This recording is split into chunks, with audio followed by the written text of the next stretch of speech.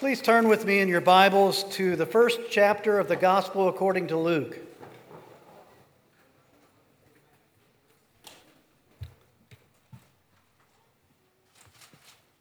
Luke chapter 1, we'll be looking at verses 39 through 56.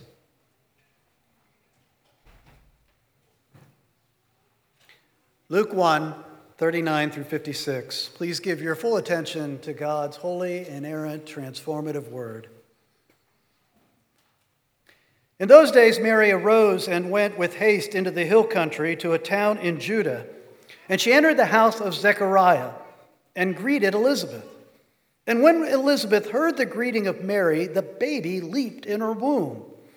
And Elizabeth was filled with the Holy Spirit. And she exclaimed with a loud cry, "Blessed are you among women, and blessed is the fruit of your womb. And why is this granted to me, that the mother of my Lord should come to me? For behold, when the sound of your greeting came to my ears, the baby in my womb leaped for joy. And blessed is she who believed that there would be a fulfillment of what was spoken to her from the Lord." And Mary said, "My soul magnifies the Lord, and my spirit rejoices in God my Savior. For he has looked on the humble estate of his servant. For behold, from now on all generations will call me blessed.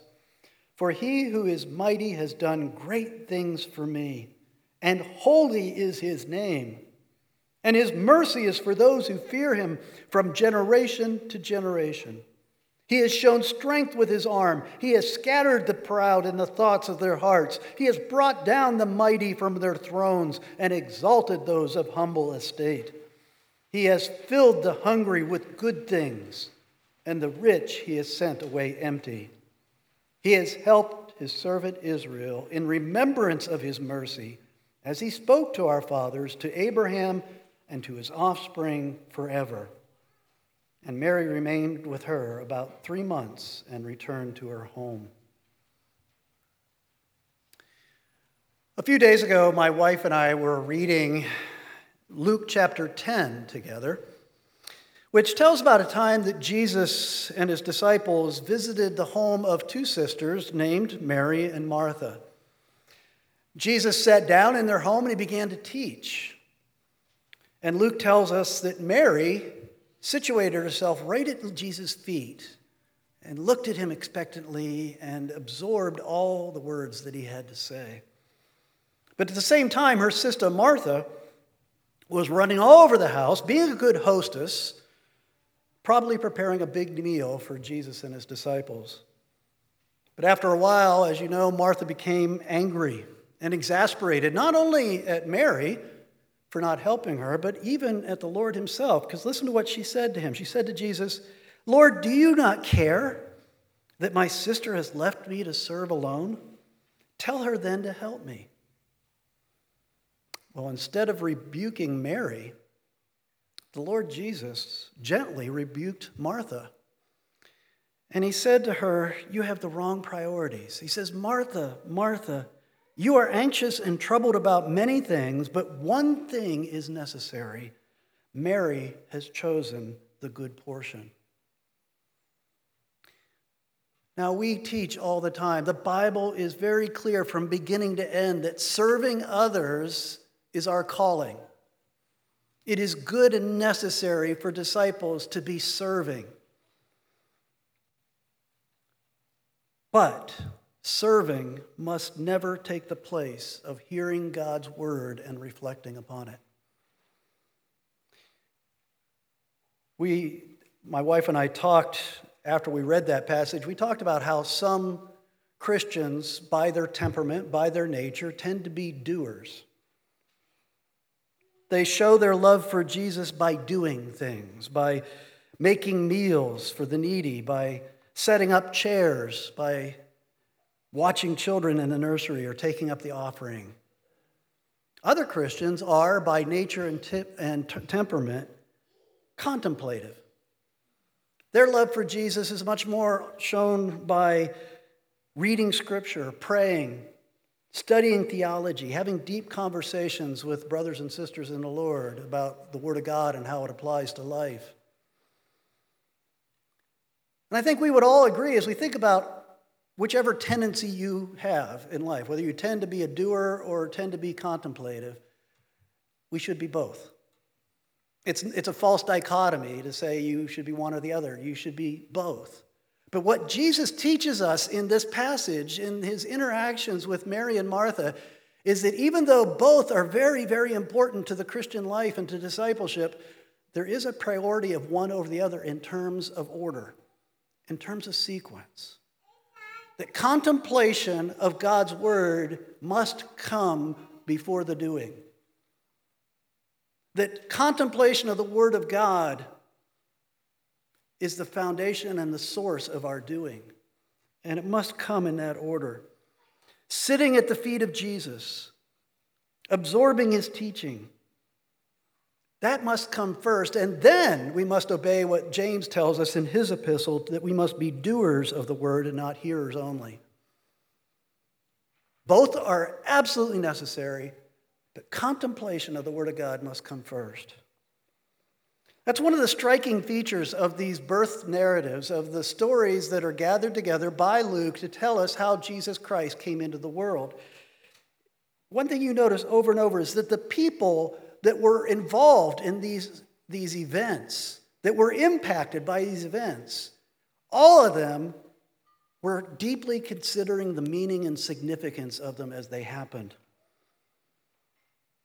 For instance, if you just go to the end of the birth narratives, and at the end of chapter 2 in the Gospel of Luke, you'll see there it says about Mary, after Jesus was born, after she had heard the witness of the shepherds and the witness of the angels, it says in verse 19 of chapter 2, Mary treasured up all these things and pondered them in her heart. Mary was contemplative, just like the later Mary was contemplative at the feet of Jesus. She listened, she absorbed, she embraced the depth of God's word. And in today's passage, we're going to look at Mary's prayer or Mary's song. It's usually called a song. We don't know if she ever put a tune to it or not. I would like to hear that tune if she had one. But her prayer and her praise that it's expressed in what we call the Magnificat is a reflection on the great things that God had done, not just for her, but for all people. And secondly, then, we'll have the song and prayer of Zechariah, the song or prayer of the angels, the song or prayer of Simeon. These are all God's people taking a selah, taking a moment to stop, meditate, consider the significance of what God was doing. The other thing that all of these reflections, these songs, these prayers, all these reflections tell us is that all of these people were students of the Word of God, because the Word of God is in every phrase that they use. They were quoting their Old Testament scriptures in their prayers. And we'll look at the importance of that. It gave them insight into what God was doing in their lives. I say all this because in our culture, even in our Christian culture inside the walls of the church, our Christmas celebrations have become much more about doing than contemplating. We're so busy with the shopping and the baking and going to parties and going to concerts and wrapping presents, all the extra activities that we have. We're so busy doing that we have no time to contemplate the importance of what God has done and he is doing, and particularly to contemplate the deep significance of the birth of Jesus Christ. And as a result, after Christmas and New Year's are over, most of us are more stressed and burned out than we were before they began. This is meant to be a time to contemplate, a time to refresh, a time to recharge. That's what Advent is. To be spiritually refreshed by having your mind renewed by the transforming power of the Holy Spirit and the Word of God, so that you will have the spiritual strength to go out and do, to go out and serve, because you must do that as well. So I'm going to take a moment to look at the three people who responded to the coming of Christ in this passage we read just a moment ago. Elizabeth, John, and Mary herself. 3 responses to the incarnation of Jesus Christ. And by incarnation, we're talking about God, the Son, taking on human flesh. The mysteries. If you've heard this your whole life, you've been raised in the church, you're a covenant child, you're raised in a Bible-believing home, you've been in church your whole life, one thing that amazes me, not only do I hear these passages every Christmas, I have to preach these passages every Christmas, but every time I dig into these texts, I find something more, something deeper. God's word is so rich and so deep. Let's take some time to reflect upon the coming of Christ through the eyes of Elizabeth, John, and Mary. Soon after, it may have only been days, may only a couple weeks, whatever, very soon after Gabriel had appeared to Mary to inform her that she, as a virgin, was going to miraculously bear a child who would be the great son of David, the awaited Messiah, who would redeem and rescue his people. She had just heard this. She sets off on a trip to go visit her relative Elizabeth. She had to go out into the countryside. We don't know what town. The town's not named in Scripture, matter of fact, but commentators guess it was maybe dozens of miles away. She made a hard trip to go visit her relative Elizabeth. She does this because, if you'll remember last week, Gabriel had hinted to her that she might find encouragement from visiting Elizabeth because Elizabeth herself had experienced a miraculous pregnancy. Elizabeth, who was barren throughout her entire life, unable to bear children, and well past the age of bearing children, yet God miraculously allowed her and her husband to conceive a child that was promised to be the forerunner, the one who would prepare the way for the coming of the Messiah.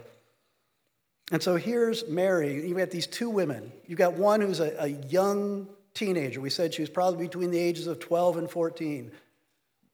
A virgin who is pregnant with the Messiah, going to visit the senior citizen who is pregnant with the one who would prepare the way for the Messiah. Can you imagine the unique bond that these 2 women would have as they come together, as God was working in them and through them?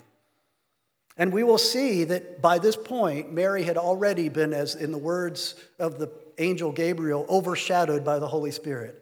Already, conception had taken place, that God had created within her womb the baby Jesus, the unborn baby Jesus.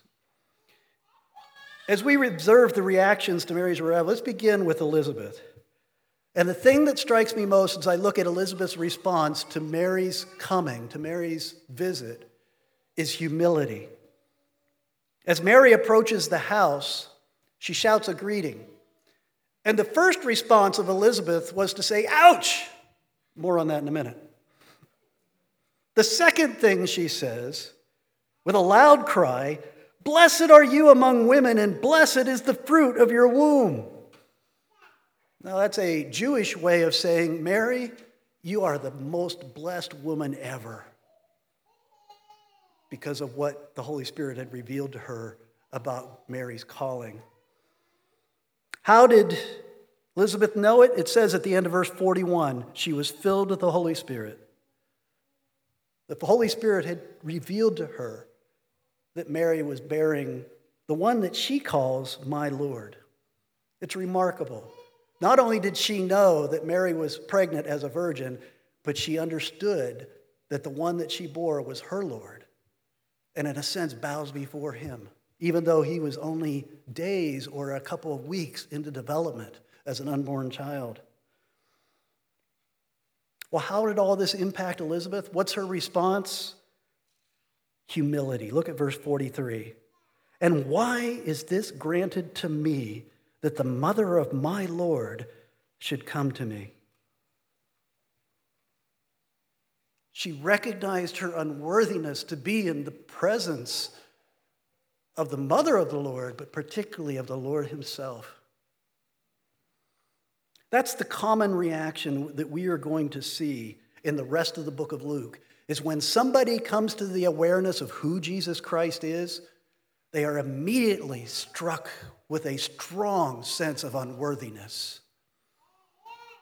to be in his presence. In Luke chapter 5, for instance, Simon Peter, the apostle Peter, when he first meets Jesus and he is witness to Jesus' miraculous power and his authority, remember what his response was? He said, "Depart from me, for I am a sinful man, O Lord. I am unworthy to be in your presence, let alone to be your disciple." How could the Lord accept one such as he? How could the Lord accept one such as Elizabeth? Why is it granted to me, she says. That's why the vilest sinner is not far from the kingdom, if they will recognize that they are unworthy. It doesn't matter how great your sin is, that the first step towards knowing Christ and being in his kingdom is recognizing that you are not worthy to stand in his presence. Because it is out of that sense of unworthiness that you ask for grace. And when you ask for grace by faith, he always says yes. He always accepts those who will come to him by grace through faith, acknowledging their need of him. And so, as we think about Elizabeth's reaction to meeting the Lord for the first time in the womb of Mary, my bottom line to you is contemplate the Incarnation like Elizabeth did, so that you might respond the same way with a strong sense of unworthiness, which produces the kind of humility that the Lord is pleased to work with. Why is this granted to me? Why is this granted to me? The second response is the response of John, the unborn John, 6 months in the womb. And that response is joy. The reason that I said that Elizabeth's first reaction to hearing Mary's greeting was to say, ouch, was because it says in verse 44, she tells Mary, "For behold, when the sound of your greeting came to my ears, the baby in my womb leaped for joy." Leaped in her womb. Now, he's 6 months in development. He's 6 months in the womb. If you've been a mother, you've known at 6 months, you're feeling some kicking. You know that child is there. She had felt normal kicking of a 6-month unborn child. But something was very different about this kick. Something said to Elizabeth that this child has leaped for joy in her womb. The Greek word literally means to skip in delight, or to leap for joy. Or as one commentator used the word, I think, to get the point across how painful it must have been for Elizabeth, he vaulted in her womb. John was doing a victory dance inside of Elizabeth. Whenever a football player scores a game-winning touchdown or a baseball player hits a walk-off home run, same reaction every time. His teammates come flooding out to meet him, and they all start jumping up and down. I think it's hilarious. They jump up and down like they're on pogo sticks. It happens every time. And these big, burly, athletic men go out there and act like a bunch of little boys jumping up and down. As if you saw the Army-Navy game, all those big manly cadets and, the soldiers out in the stands are all jumping up and down throughout the whole game in joy. That's what we do when we rejoice. And that's what John did. Now, scientists will tell us that a 6-month child in development, an unborn child in the womb, does recognize his mother's voice. But what's striking here is that John recognizes Mary's voice as the mother of the Messiah. Now, how could that be? You can imagine why this would create great joy in John because of his calling to be the last Old Testament prophet to prepare the way for the coming of the Messiah and the new covenant and the fulfillment of all of God's promises. And I don't know how much that a 6-month unborn child can understand. There's a mystery there, but he understood enough to rejoice. That's all I know, because that's what the Word of God says. How did that happen? Well, back in verse 15 of chapter 1, remember then that the angel told Zechariah, he will be filled with the Holy Spirit even from his mother's womb. Again, a mystery. But God has told us. that John the Baptist was filled with the Holy Spirit even while he was in the womb, and that's why he could recognize the mother of the Messiah greeting and jump for joy that he was meeting for the first time the Messiah that he would be called to prepare the way for. Now, I must, in this cultural context, I cannot just pass over this, even though it's not germane to the main point. I have to point out, John was a full person. John was a person made in the image of God, 6 months in the womb. John was able to be filled with the Holy Spirit. John was able to leap for joy.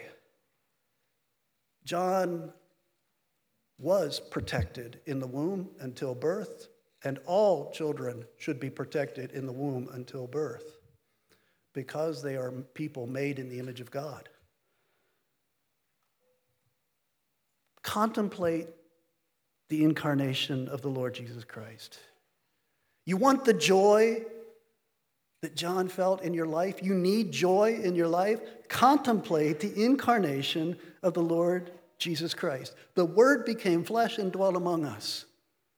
You will never plumb the depth of that truth, no matter how many times you study it.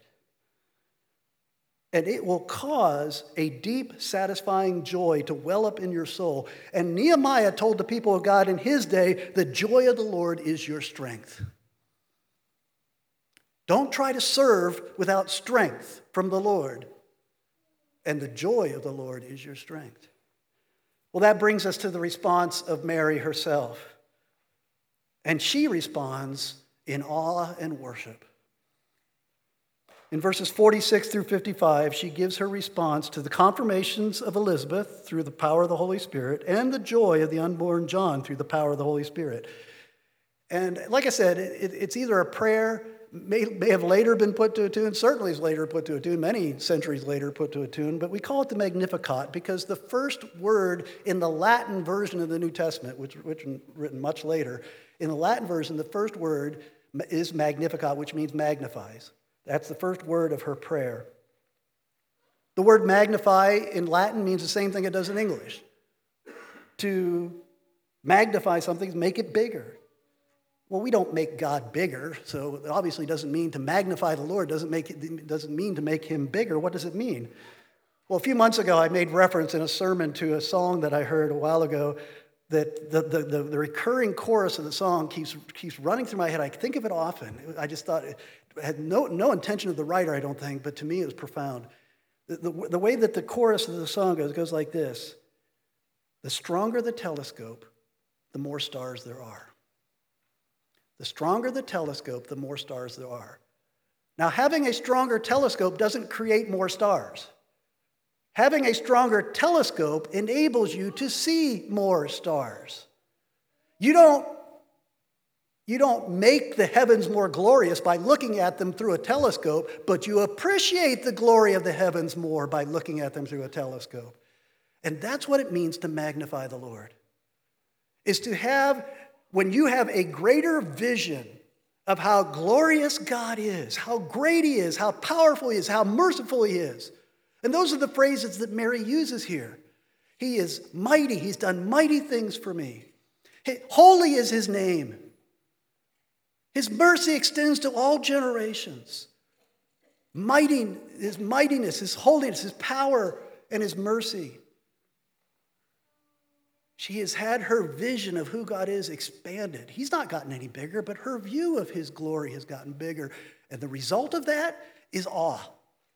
Just like looking through a telescope at the heavens produces awe within you, looking at a greater vision of the glory of God than you've had before will cause you to worship if you are born again. And so she magnifies the Lord.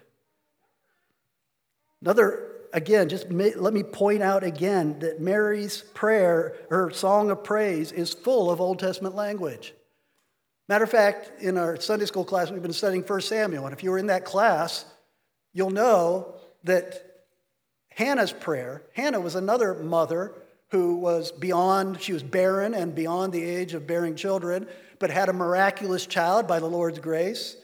And after her child is born, she offers up a prayer. And Mary's prayer sounds a lot like her prayer. As a matter of fact, it's kind of interesting. Go back to 1 Samuel chapter 2 and compare it to what Mary prays here. So she knew well Hannah's prayer, probably had it memorized. But she also adds in many phrases. You'll find many of the phrases she uses in the book of Psalms. Matter of fact, one commentator said that they figured out that there's reference to 12 different Old Testament books in the words of the song that she sings or the prayer that she makes.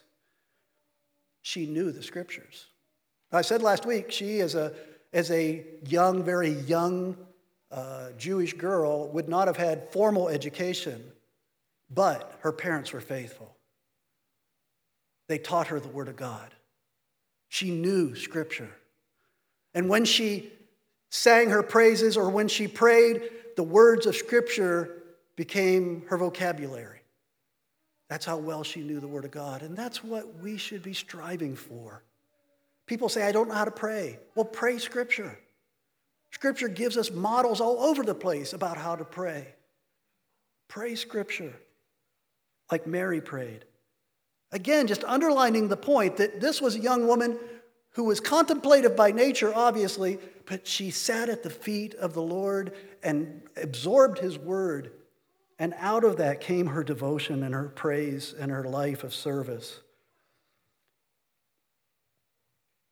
Her focus quickly shifts from herself. He's done great things for me, she said. But notice, and this is how we should always pray.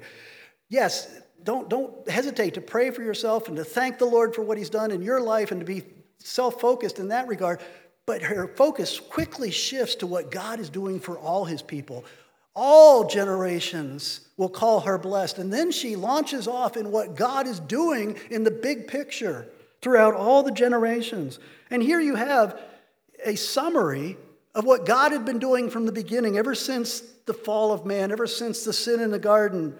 God has been working to restore paradise. And this is what's described. Matter of fact, there have been people who told, don't use this passage of Scripture in places where people are prone to revolution, in countries where there's oppression or whatever. They said, don't use this Scripture in churches. They've actually been told that because it sounds very revolutionary. And it is.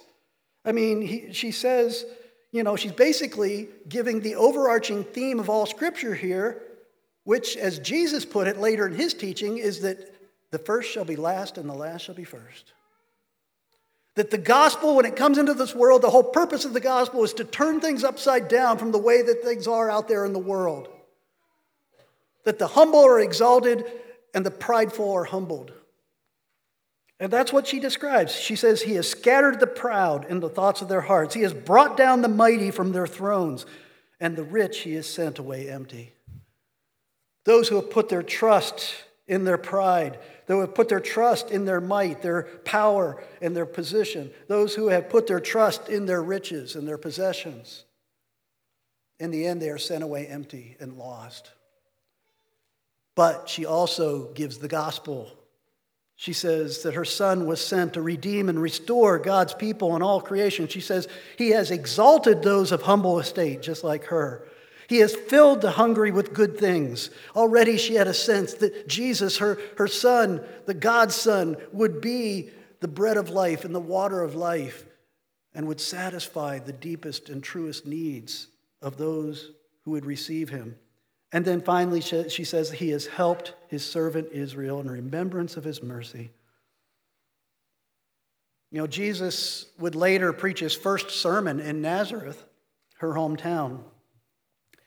And in that first sermon, He turns to an Old Testament prophecy in Isaiah that spoke about what his ministry would be all about, what His mission was all about. Look at Luke chapter 4, beginning verse 17. And the scroll of the prophet Isaiah was given to him, to Jesus. He unrolled the scroll and found the place where it was written, "The Spirit of the Lord is upon me because He has anointed me to proclaim good news to the poor. He has sent me to proclaim liberty to the captives and the recovering of sight to the blind, to set at liberty those who are oppressed, to proclaim the year of the Lord's favor."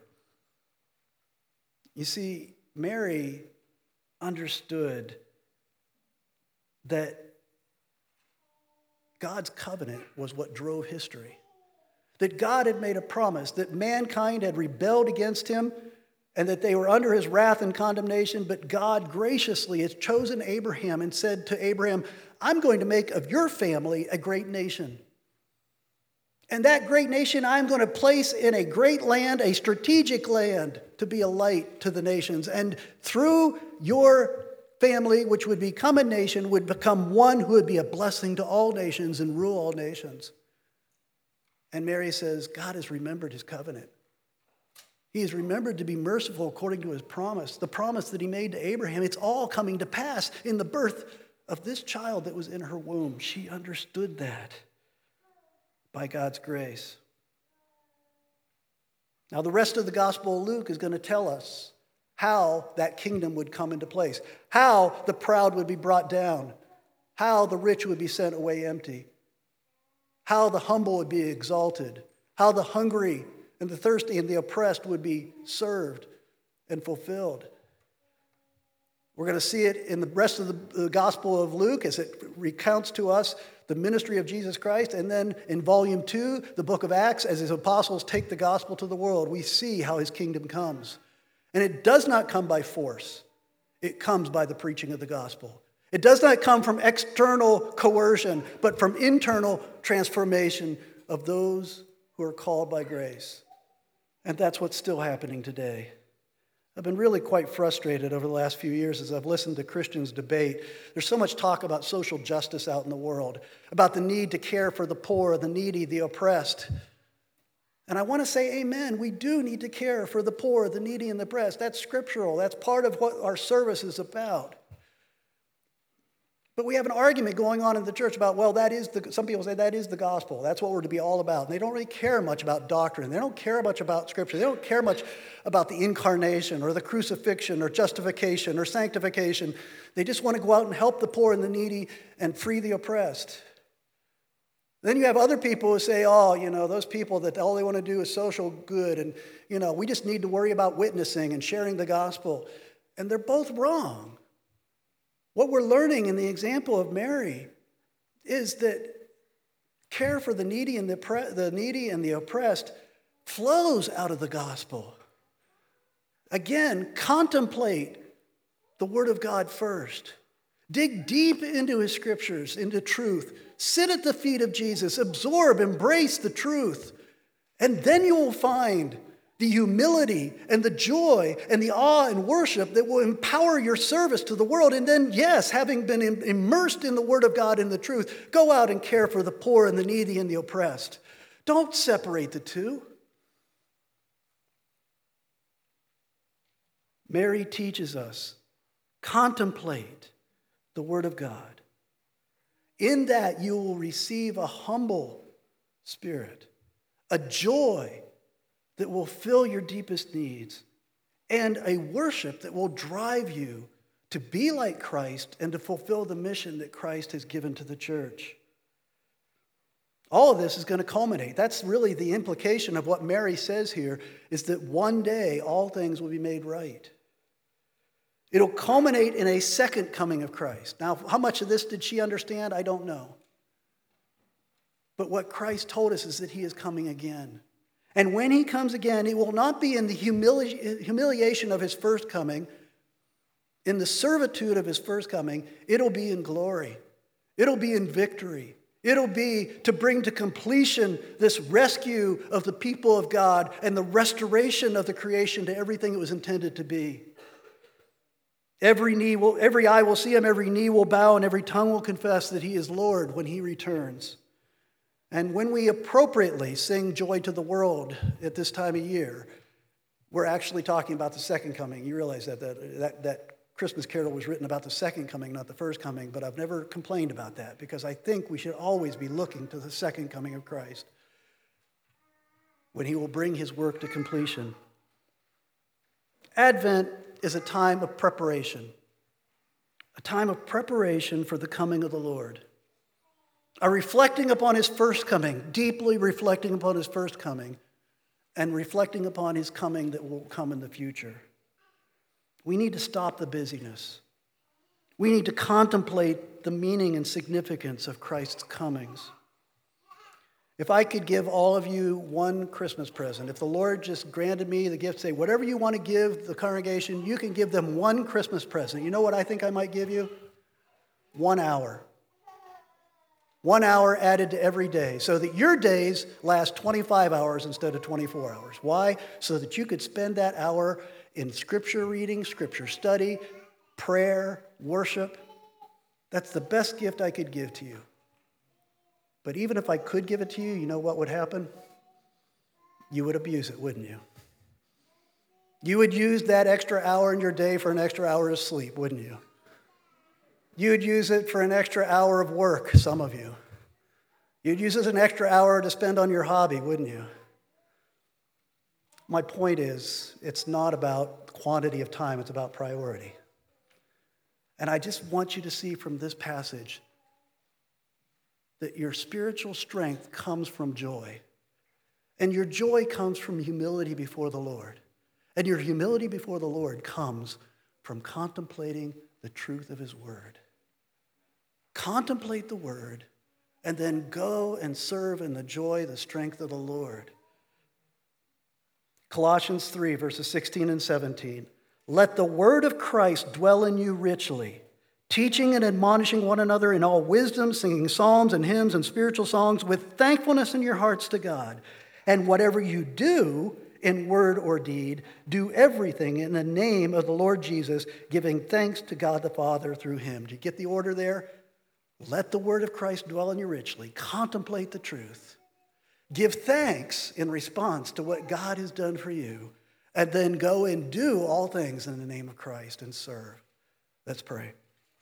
Father, help us to change. Change is very difficult. The older we get, the more difficult change becomes. But we have allowed our lives to become disordered in terms of biblical priority. We are giving our time and efforts to things that are not only sinful in many cases, but even when they're not sinful, they're of less importance. Father, I pray that in this Advent season, and not only in this Advent season, we would recommit ourselves to digging deep into the truth of the teachings of Jesus Christ, of the teachings of Scripture, contemplating the truth that you have revealed, that we might receive the gift of humility and joy and worship. And out of that strength, serving our neighbors, our family members, our co-workers, our friends. Father, transform us, we pray. In Christ's name, amen.